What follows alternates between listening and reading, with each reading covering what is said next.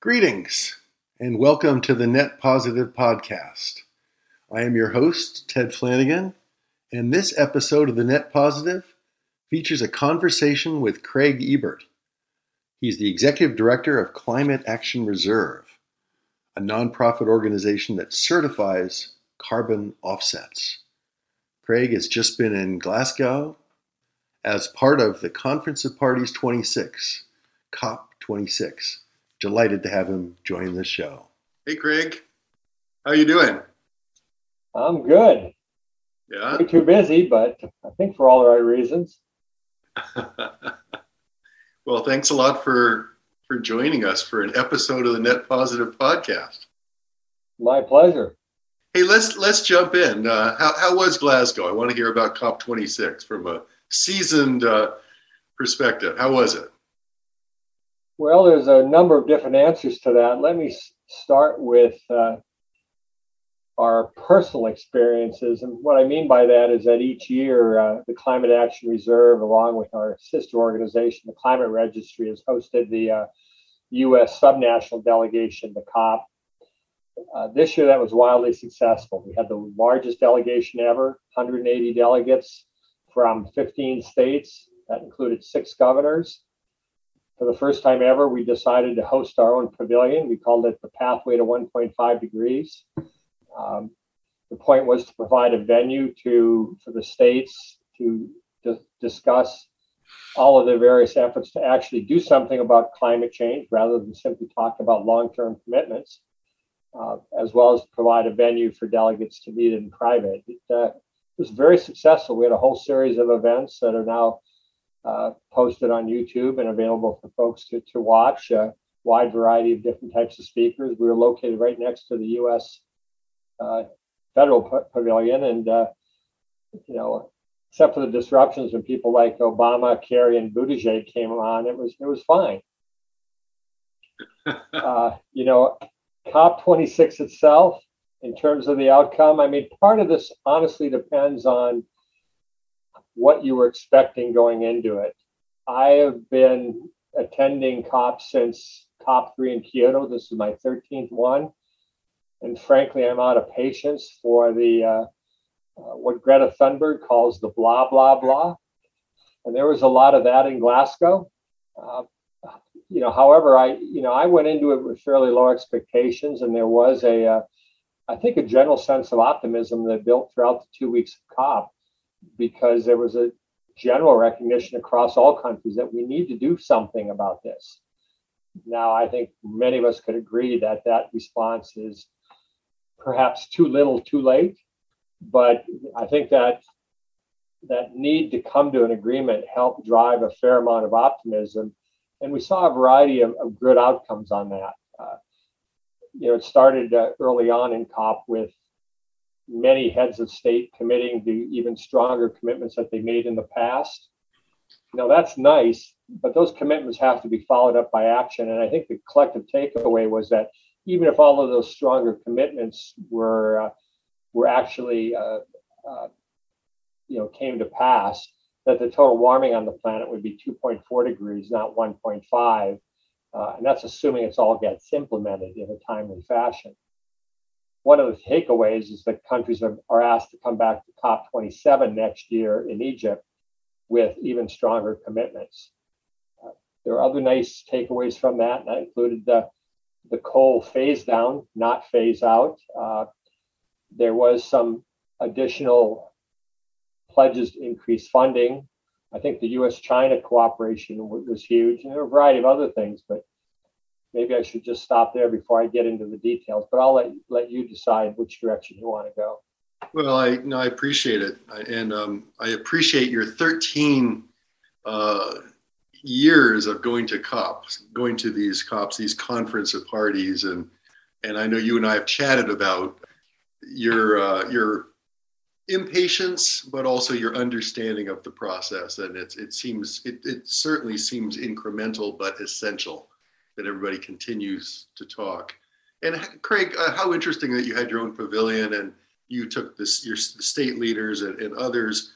How does it work? I mean, for somebody who's never been to a COP, it sounds like there's sort of a main proceeding going on, and then there's all sorts of pavilions and other meetings. And what's that? Were you there the whole time doing that, or is that just part of the time, or how does that work?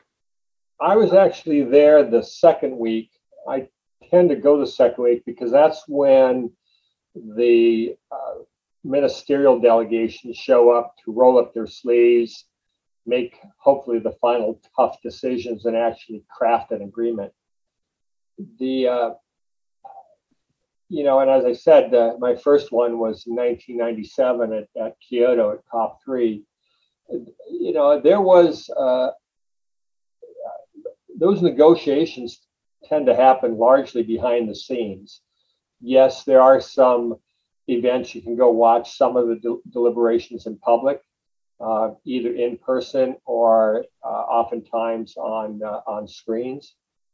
But frankly, a lot of the deal making gets made behind closed doors. But that's the official negotiating component of COP, and that's critically important, obviously. I've often described the rest of it as sort of a parallel conventions to the negotiations. And there tend to be two corresponding events, one called the Blue Zone, which are often accredited organizations and states from by the UNFCCC. And that really is almost like a convention type atmosphere. There's a variety of events going on. And then there's a green zone, typically outside the boundaries of the venue, which is typically very popular with those who couldn't get credentials to get into the venue. And there's in past years, there's been a lot of action within the green zone. This year, there was not. Within the blue zone, that's where our pavilion is located. And, I think most people spend their time in the blue zone, visiting different pavilions, attending different types of events. And that gives you a wide variety of opportunities to hear from different countries and different organizations from around the world that are focused on different aspects of the climate crisis. Right. How interesting. Then, explain how there could be a lot of activity in the green zone or action. I get it that it's sort of this outside ring. It's people that are that are influencers in our global society. They want to be impactful. How does that work? Well, I must confess, I don't know the details of how they actually sign up. And everyone who was at COP26 were surprised at how subdued the green zone activities were this year. I'm not sure why that happened. It was not right next door to the main venue, the Glasgow Convention Center. So maybe that contributed to it. But for whatever reason, it tends to be, it was a little on the quiet side this year.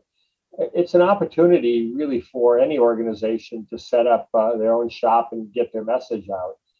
It's often the scene of very vocal demonstrations, sometimes of which they start at the green zone and march over to the blue zone to remind everybody that this is a serious issue and you're not making enough progress on it. And they would be right. Right. So it's more almost an acupuncture exercise of trying to pressure in and bring pressure to bear on this blue zone, and then by extension by the official negotiations that are going on. Yeah. For the rest of us, whether we're in the blue zone or the green zone, I've often called it a climate groupie convention because we're not part of the negotiations typically, but we have a keen interest in the outcome. So we're all there pressing different perspectives on the problem and what we can do about it. Now, you mentioned that everything was fine except when Obama and Kerry and Buttigieg came through. How did that change your dynamic there? Well, simply by geographic proximity to the U.S. federal pavilion. We were right next door to it, and the security starts locking things down. The crowds gather, and it's a little bit like the rock stars coming through. It tends to shut down activity in that vicinity, which often included our pavilion. So we managed to keep operating. I don't want to overblow that. That's just part of the experience, I think. But not surprisingly, they've got to worry about security with heads of state and former heads of state or senior officials like that. So it tends to have its own traveling chaos. I can imagine. How was the COVID protocol? You bring people in from all over the world. What was 196 countries? How was that handled? Quite strict, although not 100% successful. I know there were folks that did come down with COVID and had to be quarantined, but I had to get everyone had to get what was called a PCR test within 72 hours of departure in order to even get on the plane. Upon landing, you had to repeat that test within 48 hours of your arrival. In order to get into the venue, every day you had to do a self-administered lateral flow test, report that to the UK health system. And, if it was a negative result, they would give you documentation of that. You had to show that to the guards to get into the venue. And if you didn't have that, they wouldn't let you in. And they were very strict about that. Towards the tail end of it, you also then had to repeat those same tests, the PCR test, to get another one prior to your departure within 48 hours to demonstrate that you're, again, good to leave. So they had overall quite strict protocols. They were limiting attendance across the venue and trying to maintain social distancing. You can't put 25,000 people, even a large convention location, and expect them to social distance. Having said that, they were limiting attendance at events. In our pavilion, we actually planned mostly to do it as a virtual studio presentation. That is, not to count on people actually showing up. That worked out quite well, and we recorded everything and posted it on our website, and it's all on YouTube right now. Mm-hmm. Let's talk a little bit more about the outcomes. I really like what you said about the general recognition that we need to be doing something about this. And now, I mean, there just seems to be a global recognition. And then I've read all sorts of critiques of COP26 that it ultimately fell short of the goals, that we're kind of kicking the can down the road to next year.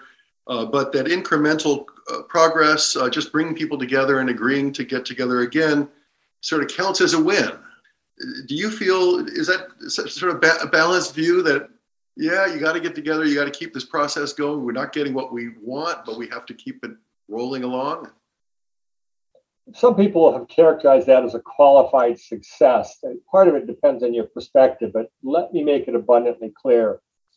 Humanity is failing itself by not taking aggressive enough action to deal with this problem. The scientists are telling us that we've got to have global emissions by 2030 and get to net zero by 2050 or shortly thereafter to limit warming to 1.5. We're already at 1.1. We're kidding ourselves if we think we're on any sort of path to make that doable right now. It's going to take a Herculean effort and a Herculean change of focus across the planet to reach those goals. So we're not helping ourselves out by any stretch of the imagination. Now, having said that, there were good outcomes out of COP26, but I was naive enough to come out of Kyoto, COP3, thinking that was the beginning of the end of this problem. Turns out it wasn't even the end of the beginning. Now, maybe COP26 is the end of the beginning, but Ted, it's COP26. This problem has been bloody apparent to all of us for decades now. The seriousness of it is there. We are frying our planet and the lovely biosphere that we survive in. We're not doing nearly enough to salvage our world. And I'm not surprised that the younger generations in particular are pretty irritated at the rest of us for our slow pace. And can you point the finger? I know that India and China have been given a lot of flack for sort of watering down the phase down of coal as opposed to the phase out of coal. But I think, Craig, you're going to say, hey, the U.S. is every bit as culpable here in this situation. If you want to know who's at fault here, I suggest everybody look at a mirror, because you can try to point the finger at one country versus another, and there are legitimate arguments to raise, including the U.S. Yes, we made stronger commitments, but in terms of actually implementing all those commitments, we're a far cry from achieving those goals, and those goals are insufficient. So, everyone shares blame in this. One positive aspect is that while there were objections being raised in Glasgow, there were no countries or bloc of countries simply trying to block an agreement. There is recognition we've got to do something here, and that is a positive outcome. It's not a sufficient outcome, but it was positive. Right. I guess we really have to look at this. The cup is half full, not empty. I mean, it sounds like this is the first time there was really an explicit agreement that we need to address coal directly. It's 40% of the problem. And this was the first time that what we have, but now we have a phase down goal for coal, I believe, right? Yeah, and I think the other commitments by many countries, over 100 countries, that they're no longer going to provide external financing for fossil fuel projects is really key. The financial community was there claiming they represent $100 trillion in assets, claiming that they're also going to do likewise. They're not going to fund this development anymore. That, frankly, may have more of an impact than on what any specific country feels. That was a good outcome on that level. Very interesting. And then how did you feel about the deforestation? That seemed like a breakthrough from afar.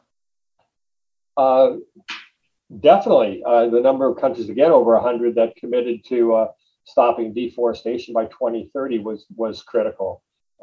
Again, it's a step in the right direction. I think the devil, of course, is in the details. That was one good thing. The over 100 countries committed to 30% reduction in methane by 2030 as well. Yeah. That was positive. Russia, China, and India have not yet signed on. Maybe they will, but that didn't happen fully either. So we'll have to see what happens coming up. I'm glad you, in this podcast, that you've kind of hammered on the reality that if all the countries just continued at the pace they're going on now, we probably might be able to limit temperature rise to 2.4 degrees C. We're nowhere near the 1.5, and we're, like you said, we're at 1.1 right now, and we're experiencing all sorts of climatic chaos around the world. Yep. The science is very compelling. And that was another positive takeaway. You didn't hear serious questions about the science of climate change and that humanity is definitely affecting the global climate system. Again, perhaps 20 years too late for that universal recognition, but the old adage, better late than never. So, Craig, you've given this a lot of thought. I mean, this process is not fast enough. It's not deep enough to solve our problems. I mean, what if you could wave your wand, if you were the czar of global climate, what would you do? How would you handle this? Well, there's one other major takeaway from COP26 that I think, I'm not saying it's a magic wand, but it's a major step in the right direction. And that's what's called the Article 6 rulebook. Article 6 of the Paris Agreement of 2015 laid out a reliance on market-based solutions for addressing this crisis. 6 years later, we finally got that rule book at Glasgow. And that's really important. Many countries have indicated their intentions to rely on market-based solutions to address this problem. Analyses that have been done have indicated that the cost of achieving global emission targets can basically be cut in half if we have more viable market-based solutions like reliance on cap and trade programs. So, that was a key takeaway and success at COP26. Can you just explain what that rule book, what is the Article 6 rule book look like? I mean, is it? Yeah, it seems pretty arcane, but it starts with the accounting rules among countries that if one country is going to allow another country to use a credit from its within its borders, you've got to have very clear accounting guidance on how that's going to be allowed. In other words, you can't let the host country account for it and another country account for that same mechanism, same reduction. That's just double counting. That's not getting us anywhere, or it's certainly watering things down. So under what's called Article 6.2 of that rule book, that accounting guidance will be set up more clearly to avoid that double counting issue. Under Article 6.4, there's also a new mechanism that's going to be put in place that's essentially replacing what's called the Clean Development Mechanism of the Kyoto Protocol. And a lot of the details of that remain to be worked out. But it's how in both perhaps in the voluntary and compliance markets, how do you allow for the creation of emission reductions around the world and the trading of those emission reductions? As you know, here at the Climate Action Reserve, we are an offset project registry. We're keenly interested in that. I think that's a silver lining because while countries are dithering, frankly, on making serious enough commitments, there is a lot happening on the ground to address this problem. And we partly see that here in California, but we see it worldwide that, renewable energy technologies for generating electricity, frankly, are now more cost effective than operating existing coal plants. So a massive investment in renewable can basically green our electrical grids. Virtually every automaker on the planet is bringing electric vehicles to market. There are new startups in that space as well. If we can green our grid, green the transportation sector, we don't have to wait for countries to agree on what their long-term goals are. Yes, it would be great to have national level policies facilitating all of this, but I think it's happening on its own right now. And that's roughly 2/3 of the problem right there. Is it enough? No. But the other commitments you were talking about, like reducing methane, stopping deforestation, can also contribute to it. I think the other key component here is financing for the developing countries. They have a very, it's fundamentally a question of environmental justice. This problem has been inflicted on the world by largely the richer countries. We all have to contribute to the solution, but that, I think, fundamentally means significant amount of capital investment in the developing world so that they can achieve development along a clean energy path and not have to rely on coal, oil, or gas to meet their needs. The answer, of course, is for them not to develop. The question is, how do we make sure they do it in a clean way? And fostering those north-south climate investments is going to be very important, and it's one way to make sure that there's an equitable outcome here. And it sounds like there was a discussion in Glasgow of creating $1 trillion fund by 2025 to do just that. Although the critics were saying, well, there's been prior commitments for the developing countries to ante up $100 billion a year, and I guess that hasn't been happening. So I guess this balance between pledges, commitments, expectations, incrementalism. Well, you're absolutely right. There was a commitment of $100 billion a year green fund, and we don't yet even have pledges to meet that target. So the notion of a $1 trillion fund is somewhat fanciful. But on the other hand, I was mentioning this Article 6 rule book. This trading of credits internationally, without getting into details, there will be some, for lack of a better term, taxation on the issuance of those credits to generate additional funds for adaptation around the world and further mitigation. Now, whether that's going to amount to $1 trillion or not, I think remains to be seen. That's only one of the funding mechanisms. Don't get me wrong, I'm not trying to put the onus on those sources of revenue for the $1 trillion, but there are different ways to try to raise the funds here. And as you know, whether governments can come up with $1 trillion per year remains to be seen, but with the financial community understanding, hopefully, the magnitude of this problem, and you're seeing that commitment with $130 trillion in assets committed to clean energy development. In some respects, you could think it's a drop in the bucket. Trillion is a big number, though. We'll have to see whether it comes to pass. It is a big number, and a critique of the outcomes of COP is that a lot of people are saying, well, that these countries have to self-police themselves. But I think this Article 6 sounds like the rule book is really going to help establish an understanding of how you can actually claim credits and report your credits.